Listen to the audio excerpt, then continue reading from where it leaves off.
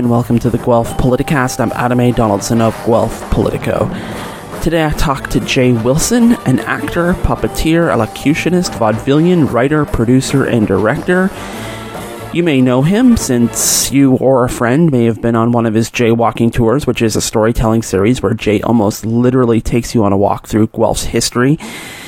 But here's the thing. We've talked about a lot of heavy stuff on the podcast this year so far, from the pandemic, sexual violence, trans healthcare, mental health, and reconciliation, all to name a few. So before we take a summer break, it felt like we needed to do something to safely release all that pent-up negative energy. We need a safe space, somewhere serene, where we can get back to nature. In other words, we just need someone to tell us a story.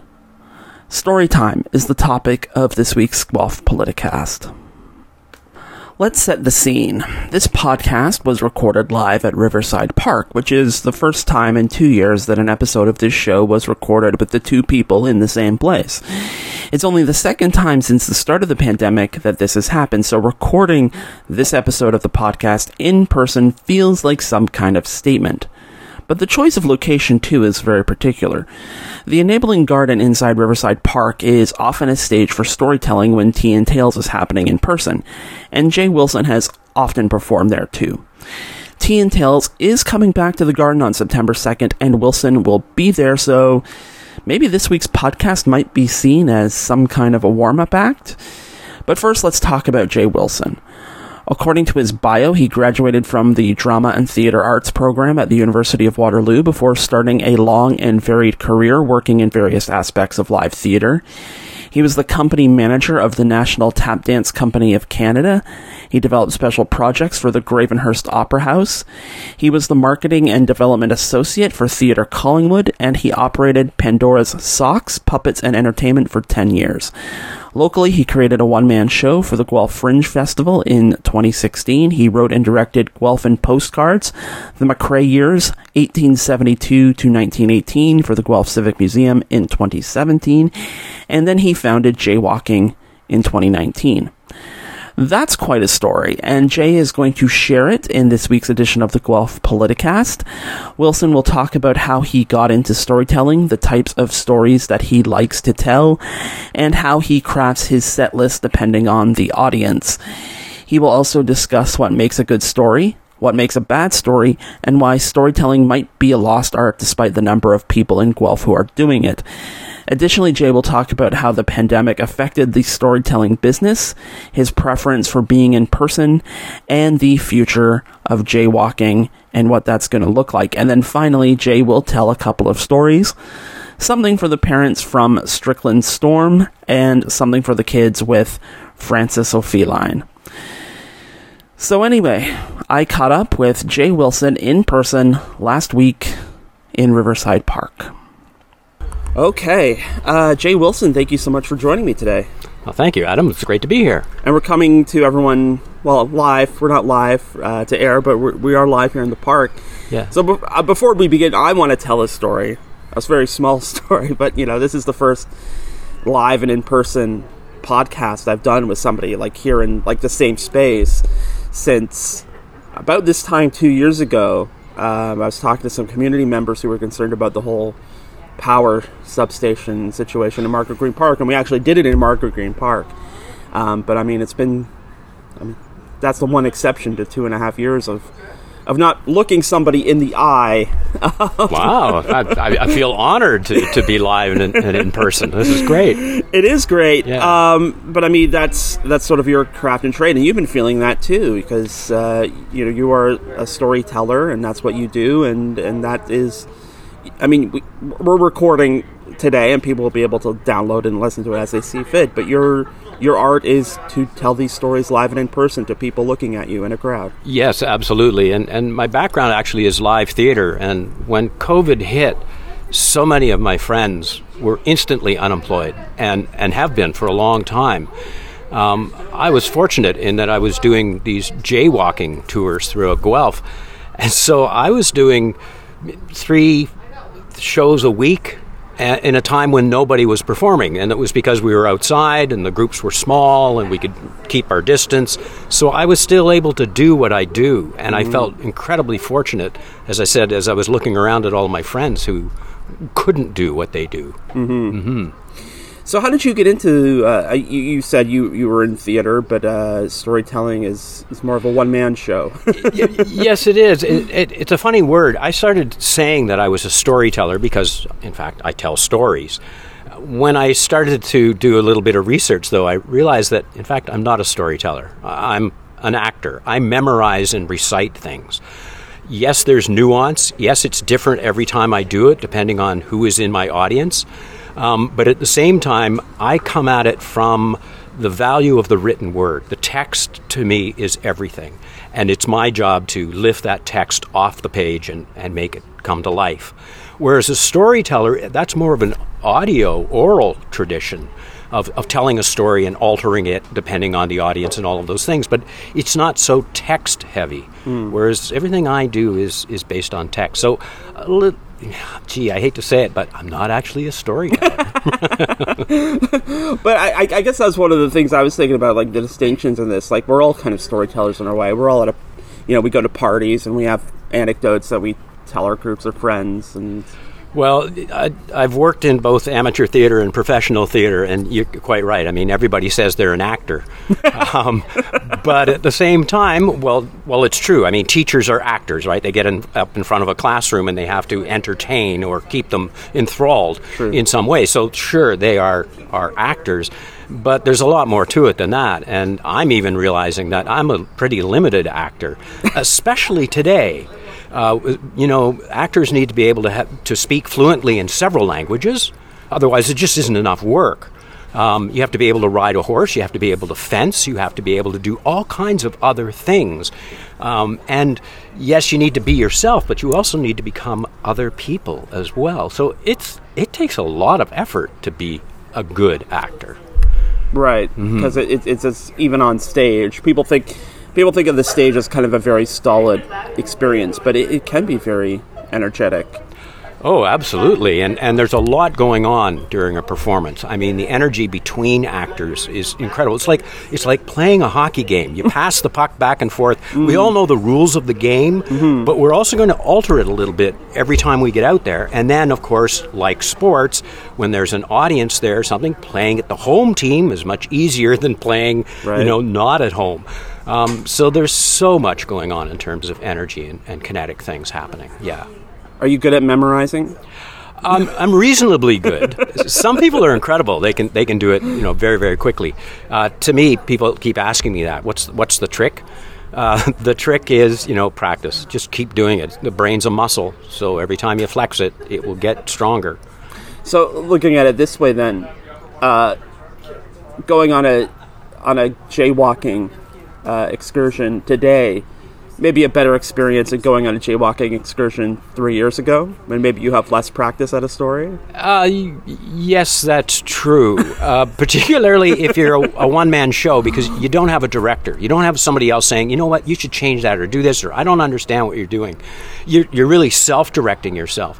So you rely on the audience, and you start to see, oh, wait a minute, they don't get this. They don't understand. They're yawning. Uh-oh. And yeah, my stories have changed a great deal in terms of what I tell. So some of the things I've thrown out and new things I've brought in, it has certainly evolved over time. Absolutely. Yeah. You do a lot of kind of historically based stories.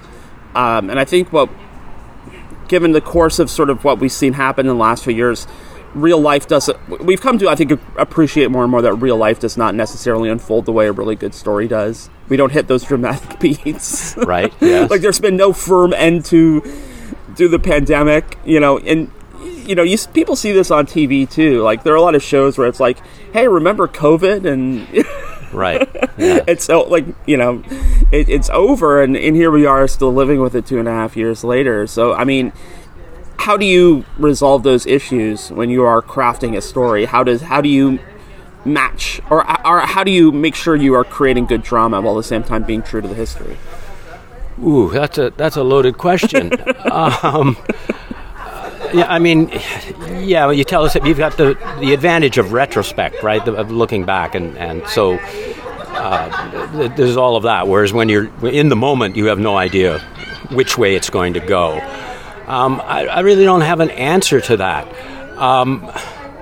It's funny. One of the reasons that I keep going back to storytelling or performing is because the world upsets me so much. You know, I mean, I'm watching what's going on. I'm watching gun violence. I'm watching war. I'm watching pandemics. I'm watching reactions to these things that I think are toxic and all of that. And so sometimes what I like to do is wrap myself in a nice warm blanket of a story where I know how it ends. and there's something solid to that. Mm-hmm. And I think that's why stories, you know, I think that's why we like them, is we do know that no matter how awful the story gets, it's just a story. So that brings us some comfort. Comfort, too, in even if the story ends badly. Absolutely, yes. I mean, we will judge our life compared to how the people in that story, what happened to them. So that brings us comfort. Right, sure. Right. You ever had like a really surprising reaction to one of your stories? Like something you weren't anticipating? No, I haven't. I think I'm really good at what I do, so I'm going to say no. Most of the reactions have been pretty close. Although I was doing a piece of children's theater once, and I had a magic wand in my hand, and this was an outdoor performance, and there was a dog in the audience, and the dog saw the stick in my hand and grabbed the stick and took off with it, and of course the magic wand was gone. Right. Somehow we coped with that. I don't know what the improv was. I think I was in such shock that I don't know what happened, but that was probably the most surprising thing that's ever happened to me. Yeah. I've never seen that in a Harry Potter movie. No, no, a dog never took his wand. No. Well, why don't we take a break from questions? So I have asked you to prepare a couple of short stories so that, you know, people can get a sense of what we're talking about here. So why don't you... I'll let you take it away. Start however you wish. Yeah, sure. I would like to start with a story. This is something called Strickland's Storm. This is a story that I tell during my Guelph Early Days walk, which I'm winding those down, but we don't need to talk about that right now. I'll be doing one, actually, with the library very soon. This story is about a tornado from 1829. I had a wonderful experience last Wednesday. We were under a tornado watch, and I knew I would have to tell this story about a tornado. But the reason that I like it is that it is essentially a meteorologist's report of something that's already happened. So he's not predicting the weather. He's telling us what has happened with the weather. But in the middle of it, he breaks into poetry. And I really wish that, you know, meteorologists would break into poetry in the middle of their forecast. So here we go with Strickland's Storm.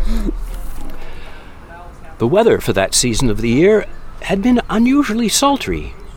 The air was hushed to an unnatural stillness, only broken by the occasional sound of thunder booming faintly in the distance, which, being nothing at all, attracted but little attention. That morning, all nature seemed in a preternatural repose, until towards 10 o'clock, when the sky assumed a most unusual appearance, a leaden cloud overshadowing all, casting to the earth a most sickly pallor.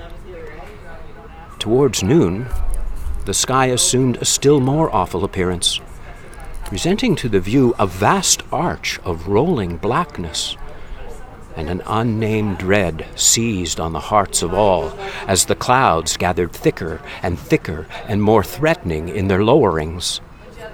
Suddenly they seemed to gather closer, as if concentrating their force to overwhelm one devoted spot, when almost instantly they separated into attached masses, chasing each other through the sky, and then whirling and eddying like the foam in the vortex of a whirlpool.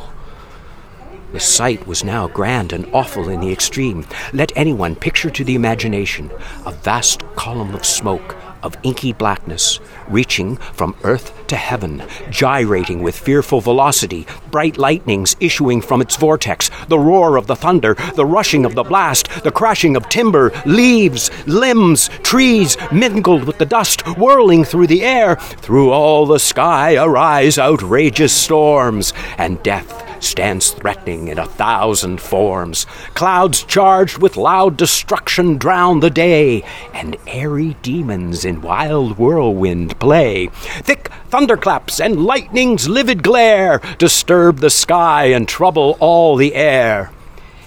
In its passage through the town, it unroofed several houses. Fences were leveled to the ground. A frame barn was entirely destroyed. Windows were dashed in, and in one instance, the floor of a log home was carried up through the roof. Many hair-breadth escapes occurred, but luckily, no lives were lost. So that's Mr. Strickland describing the storm in 1829. Mm-hmm. It's interesting what happens with that storm. There's a number of things that John Galt will do, and it will get him into trouble. And eventually he'll be called back to England, and he'll be thrown into debtor's prison. Mm-hmm. There's an interesting story to that I'll get to in a little while. But the storm, in fact, is one of the reasons that John Galt is called back, because, of course, Guelph is supposed to make money. And a storm will help you lose money. So poor Galt gets blamed for a tornado, in terms of the fact that economically the things aren't going as well as the Canada Company had hoped. Yeah. I mean, 1829, Guelph's barely here at that point. Yeah, it is. Well, the other interesting thing about this is that I read somewhere that some people were thinking at the time that if you cut down all the trees, the sun is actually now going to reach the earth in a different way than it used to. Mm. And this is going to cause little air currents to start to develop, and perhaps tornadoes. So already in 1829, they're thinking climate change. Like, how strange is that? Whether that's true or not, I don't know. But that was the theory, that if you cut down all the trees and all of a sudden the sun hits the ground, you're going to create all this heat we haven't had before. And it's also why you get tornadoes in places in the plains where there are no trees. I wouldn't have called it climate change, but that's essentially what it was. They're hinting at. Yeah, it's interesting to. When we think about the past, we always think people were dumber in the past, but they weren't. They weren't. Yeah. Interesting. Mm-hmm. You ever get hecklers? No, because I'm not a stand-up comedian, so I don't very often get people jumping in the middle and challenging me with something. In fact, that's another reason that I like acting or storytelling as opposed to stand-up comedy. I could never do that. If somebody heckled me, it would just floor me. I'm just like, I don't know how they do that. I'm really amazed at comedians. They're incredible. I would note, as it's said in The Big Sick, a heckle is not necessarily an insult. Somebody could very well this is awesome, and that's true. Yes, yeah. Maybe those heckles I get. Yeah. What makes a good story? Oh boy, what makes a good story? Well, again, I go back to text. Mm-hmm. So something that is incredibly well written. Obviously, the typical rules, right? A beginning, middle, and an end. A good arc. It's not too long. It's not too short. It's filled with drama. There's got to be good conflict to make a story work. Absolutely. And these are things we all seem to know, I think. But again, if I go back to that poem that I was just reciting a little while ago, the poem is I love it so much, not just because of the words that he uses, but the fact that the word sounds are very similar to what it is he's describing. So, thick thunderclaps.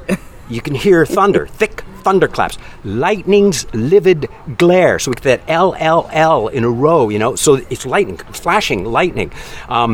The thing about the airy demons in wild whirlwind. So all of a sudden you get that sort of very airy feeling because he's using that W sound so much. Wild whirlwind. We get this feeling of air. So I think something that's incredibly well written really helps to make a great story. And so not necessarily the content, but how you deal with the content can turn it into a marvelous story. And, you're quoting a poem there that, written down, no one, I can't imagine that, it was thought that, 100 and almost 200 years later, someone would be getting up on the street corner and reciting that verbatim, that it's, it works. To borrow a phrase, it works on many levels. Yes, it does. And, I have a funny relationship with poetry. If somebody were to give me a book of poetry, you might as well give me a phone book. I mean, to me, the most boring thing in the world. But that's because I'm trying to read it. The moment I start saying it out loud, it changes a great deal. And, a really good poem can be amazing once it's said out loud. So, again, you've got to lift it off the page. To me, anyway, I think poetry isn't meant to just be written and read silently to yourself. Right. It's meant to be spoken. I mean, and that can be said about all sorts of things we deal with in literature. Shakespeare, when you're a kid, you're like, well, this is the most boring thing in the world. But then you see it on a stage, and you see actors saying the lines, and you see the actions between the monologues and the soliloquies. It's kick-ass. Oh, it sure is. Yeah, exactly. Yeah, Shakespeare is kick-ass. Well said. Yes, love it. All right, well, how about what makes a bad story?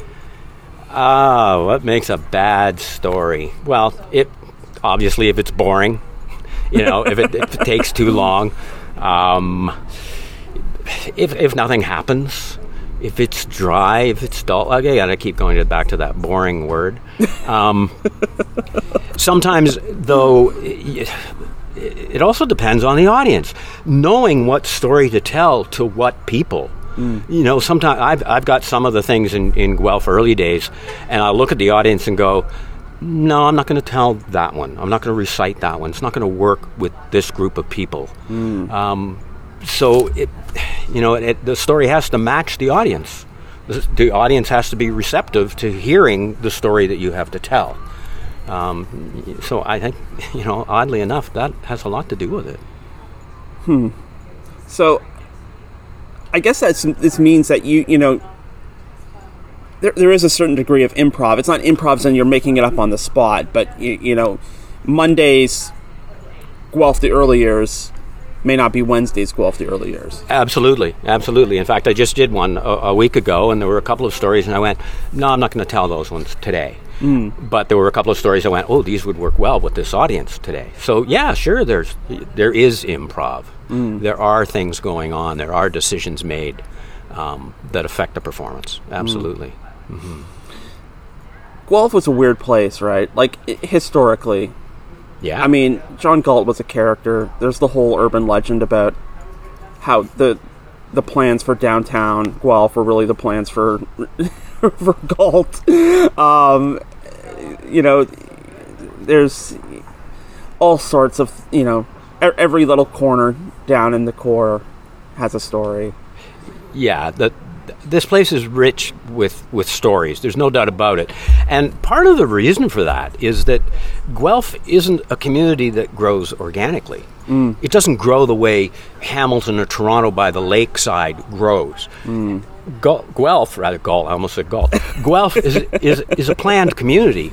Right. And so as such, you start to realize that, well, everything happened is a milestone, and every time something happens, somebody's going to write it down. So, I tell stories about the first child born in Guelph, the first wedding in Guelph, the first, because somebody's paying attention, went, oh, that's the first. Whereas in a place like Little York or Toronto, hey, wait a minute, a whole bunch of people were born and nobody wrote it down because it was all happening so quickly. Whereas this is planned. Everything's planned. Every moment is planned. Right. So it changes. It's a very strange community for that reason. Yeah.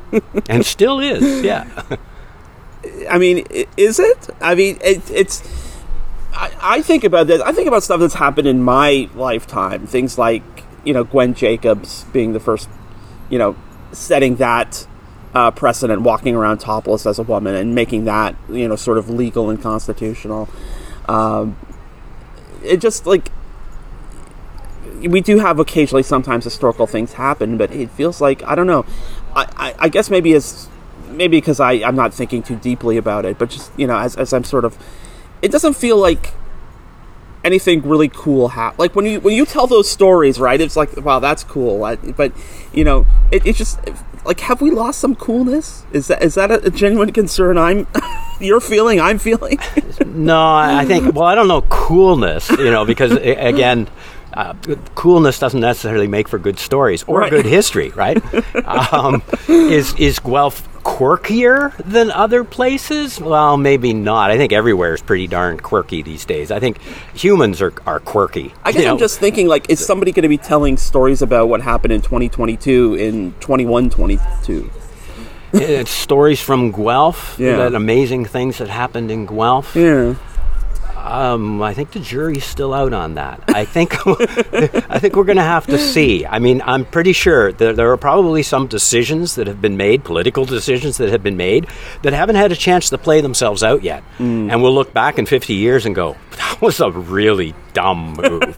Or that was brilliant. You know, I shouldn't say dumb. That was brilliant. You know, too bad the rest of us didn't think of that. History, it doesn't work until the times pass. So we're just going to have to wait and see. But I think there are some things happening here that are pretty astounding in both directions, astounding good and astounding bad. And we're just going to have to see what happens. All right, I won't make you choose between the two, but I will ask you to tell us another story. Sure. I'm actually going to take us completely away from Guelph. Nice. now. Okay. And I'm going to tell another story, and I would like to give it a little bit of background on how this came to me. This story is written by a woman by the name of Charlene Harold. She's now passed, but she was a great friend of my family. She actually worked for my father, but she wasn't an employee. She was, as I said, she was a friend of the family's. And Charlene used to write little skits for Galt Little Theatre, and she would dabble with writing and things like that. But it wasn't until she was retired and became quite a bit older that she decided to write a book.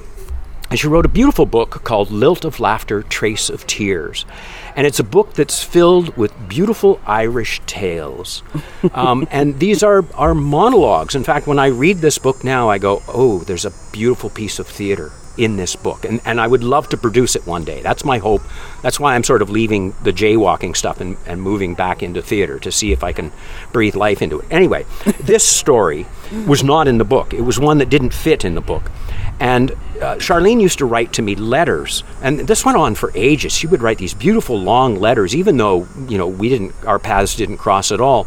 And one day I receive in the mail one of her stories called Frances O'Feline, a beautiful story about a cat. And it's really a children's story. And on the top, she's written to Aaron and Kaylee, the names of my daughters at the time. Charlene never met them. And what I have is her typed copy, like her original copy of this. She just mailed it to me and said, oh, well, it's not in the book. You can have it. As if she just gave it away. And it has become one of my favorite stories. And it's a little bit like Gus the Theater Cat. So it's a charming story about an actor. So that's why I love to tell it. And my Irish accent is terrible. It sucks.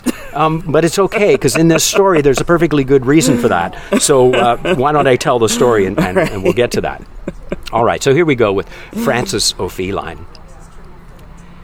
'Twas desperate I was, and 'tis few, I'm thinking, can realise how desperate ye can get, being alone, friendless, and in great need of food and shelter. So I lied.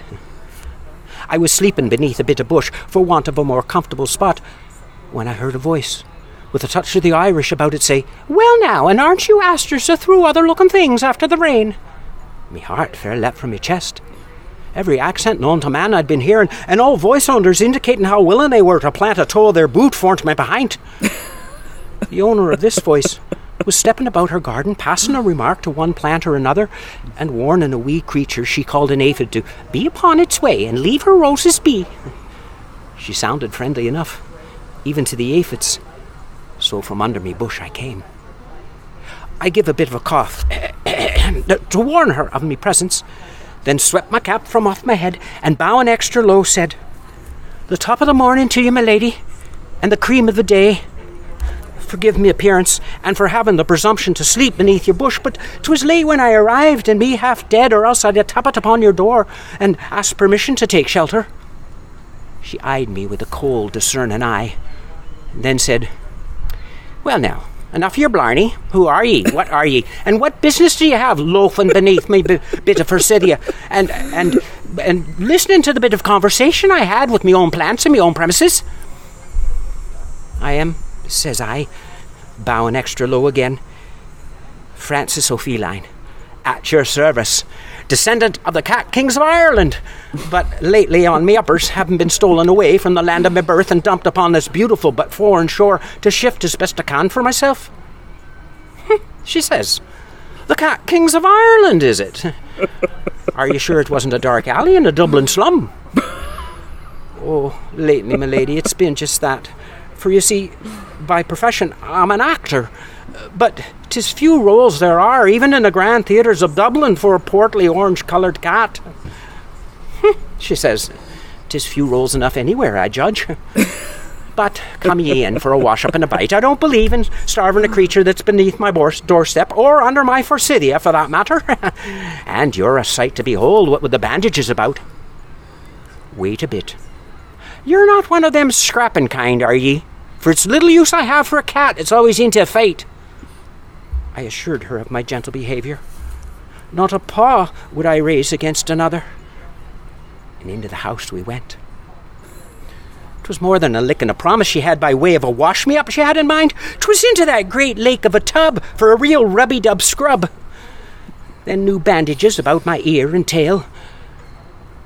But if the breakfast lay before me, bacon and eggs, toast with jam, the tea laced with cream, a fine glass of port. Now, being an actor, I drunk a few ports in my time, but that was a fine big glass.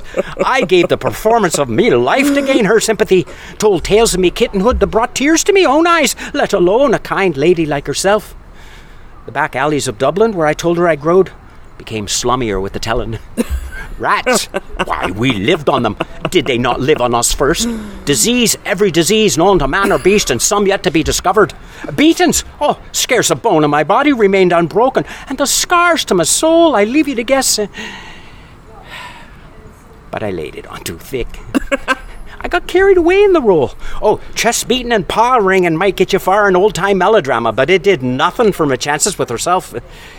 In the end, I was forced to give up my role as an Irish immigrant and confess to being just a lost, lonely cat. Canadian born and bred, but with a flair for an accent. Herself, and I do think of her as herself, took me in. After a lengthy discussion as to whether tub baths were needful for cats, she for, me against. In the end, we compromised. Into the tub, port at dinner. Otherwise, tea only. The tub and I are well acquainted. I find myself ending the day lolled back, soaking blissfully contemplating dinner. She's not above reminding me of the terrible lies I told her, although it seems I'm forgiven. But I haven't forgiven myself. But if I hadn't lied, if I hadn't amused her with wild falsehoods, would I be here today? Salmon on scones for tea, and me growing more portly and contented? Not likely. Not likely at all. And that's Francis O'Feeline, the orange-colored cat. How often do you do voices? Oh, quite often. Quite often? Yes, quite often, yes. Yeah, that's the fun part. And that's what I love about Charlene's stuff, is that there are multiple characters, but one person saying them all. And so you get to do the voices, which is great fun, yes. Is what you are you worried that what you do is a lost art? A little bit. You know, with technology, live performances are, to me, always so much better than anything recorded. We learned that during COVID-19. I tried doing some Zoom stuff. First of all, as a performer, you get no reaction, so it's the strangest thing in the world. You have no idea how you're doing. All of what you do is based on the reactions you're getting from people. And when you don't get it, you have no idea. It feels like you're bombing. But at the same time, there's something about a live voice even that is different than a recorded voice. And I don't know what it is. And I remember even in the days, my mother used to teach child drama. And I remember she would go around, she'd ask the kids, let's think up some stories and things. And they would start, thinking of some stories. And the next thing you know, some kid would be telling a story about something they'd seen on TV. And she went, oh, darn it, it's crushing their imaginations. That's the way she felt about it. And I think that we have to be very leery of the technology. I mean, it does wonderful things, for sure. But at the same time, let's not forget our perspective. Let's not forget that a live story, face-to-face, is an incredible human experience. And we've got to be sure that we don't lose those. It's funny, you don't want to be one of those people like, boo, technology bad, but I mean, we also live in a world where there's an app where you can log on and watch somebody play video games, and that's an afternoon. Great. Talking to somebody who's playing a video game and watching them play that video game. Right, yeah, well, yeah. but it's so funny, like, you don't want to sound like the old fart, that it's like, oh, yeah, go ahead, piss your afternoon away watching waste your somebody life away. play Halo or something. Yeah, I know. And very often, I sound like an old fart. Like, that's exactly it. I feel sometimes that I'm going, oh, gee whiz, I'm sounding like my parents more and more, This is terrible. I remember when, that street wasn't there, and all those kinds of things that they used to say, and I go, yeah, whatever, Mom, Things used to cost a nickel. Yeah, exactly. Yeah, exactly. But at the same time, I think we have to be leery. Again, I had mentioned earlier, that one of the reasons that I went back to storytelling, or I've embraced storytelling, is it's like wrapping myself in a warm blanket. Maybe I am escaping the awful world and I'm in denial or whatever, but I was finding that one of the things about having my own business, for example, was I had to spend a lot of time on social media. So I had to use Twitter and Facebook and Instagram and all of that, and have to keep talking it up and all that. And it's a wonderful tool because you can reach lots of people. And yes, I made lots of sales as a result of that technology, and I didn't have to invest any money in it. So it was great. It was the cheapest marketing in the world. But at the same time, I kept reading people's comments about other stories. I kept getting pulled into areas that I didn't want to be pulled into. And in fact, what I've done is I've shut that down for me, because I found it was getting incredibly toxic. Commenting is such a waste of time. Nobody's really adding something of value to what's being said in the news, Adam Donaldson, right? You must be aware of this. And it's just, instant reaction. And even me, I mean, I was guilty of it. I would be one of those commenters, and I'd go, that's terrible. And I go, and then I feel horribly embarrassed and go back and try and delete it because I felt ashamed of what I'd said. And I went, what's going on? What am I doing? And again, it's because we've got that distance. We're not face to face. I understand somebody else's perspective much better when they tell me in person why they see what they see. That makes a huge difference.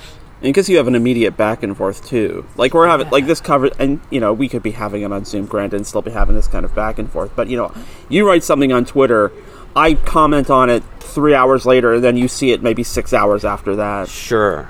And, I've had 6 hours to stew, whether that's a positive stew where I'm rethinking what I said, or a negative stew where I'm rethinking, like, maybe I shouldn't have been so mean to Jay in the first place. Right. And sometimes a comment comes out of something that has nothing to do with what you're actually commenting about. Yeah. It's an emotion that you've been carrying all day, and suddenly Adam Donaldson's my target. That's right. Because he said something that has sparked it. That's right. Yeah. So I guess, what's next? You said you're winding down some of the jaywalking stuff and looking to new projects? Yeah, I am. I mean, I will continue to do jaywalking. If somebody gets a hold of me and says, I've got 5 people, that's my minimum, 5 people, and they want to go on a walk and they want to hear the William Harvey story about the unfortunate man or something, I'll gladly do that. But at the same time, as I said, the social media stuff was getting to me, and so I had to turn off my marketing. And once I turned off my marketing, I went, it's going to be darn hard to get people out to watch me. And then, as I said, I got intrigued by these stories by Charlene Harold, and I'd really like to do something. I think it'd be a wonderful two-hander. One guy, one girl, lovely evening of theater, add a little bit of Irish music to go from scene to scene. And away we go. So if there's a sugar daddy or sugar mama out there who wants to sponsor some live theater, give me a call. And I'm looking for an actress too, somebody who can do this stuff. But I'm in no hurry. I'm retired now, so I can allow myself time. Whereas before, every project I did had to make money. When I had a puppet company, it had to make money. I had to do it. Whereas now I can breathe a little bit more. So it's a really wonderful time. Getting old's wonderful, everybody. Just to let you know. Yeah. Well, I mean, speaking of stories, I was talking to somebody yesterday who is retired and then has taken on numerous projects since and is now talking about retiring from his post-retirement projects. So, yeah. Some people are never finished. Well, it's interesting. I just watched a documentary about Benjamin Franklin, and he was a printer, right? Operated a printing press, and then retired at age 40-something because he had made quite a bit of money, and that's when he started doing all his scientific experiments and his political work and all of the other stuff he did. So while he retired from his job, you certainly don't retire from life. Yeah. It's a great place to end it on. But Jay Wilson, thank you so much for your time and for your stories. It's much appreciated. Thank you, Adam. It's been wonderful. Thank you. And once again, that was Jay Wilson. To learn more about jaywalking or to book a private show for your event, you can visit Jay's website at jaywalk.guelph. That is JWALK Guelph.blogspot.com. It's not too late to still get on the wait list for the Guelph Early Days performances at the Guelph Public Library on August 16th, and you can find that link there. And in a last-minute publisher's note here, in case it wasn't clear at the top of the show, we will be airing repeats for the next 2 weeks here on the Guelph Politicast, but there will be a new episode again on August 31st. And that's it for this edition of the Guelph Politicast. The music for the Guelph Politicast comes from KPM Classics and Sid Dale. The Guelph Politicast is usually recorded at CFRU, Guelph Campus and Community Radio, out of the University of Guelph. And to learn more about CFRU, go to cfru.ca. You can download the Guelph Politicast every Wednesday from Apple, Stitcher, Google, TuneIn, and Spotify. And when you subscribe to the Guelph Politicast channel, you will get an episode of Open Sources Guelph on Mondays and an episode of End Credits on Fridays. You can follow Guelph Politico on social media at Guelph Politico on Twitter and at Politico Guelph on Facebook. You can follow me personally at Adam A. Donaldson on Twitter and Instagram, and you can send me an email at adamadonaldson@gmail.com. If you'd like to help financially support the work of Guelph Politico, you can do that by going to guelphpolitico.ca/donate and following the links there. And for all the latest local political news, check out guelphpolitico.ca, where there will be a new episode of the Guelph Politicast for you next week. And until then, we will see you next time.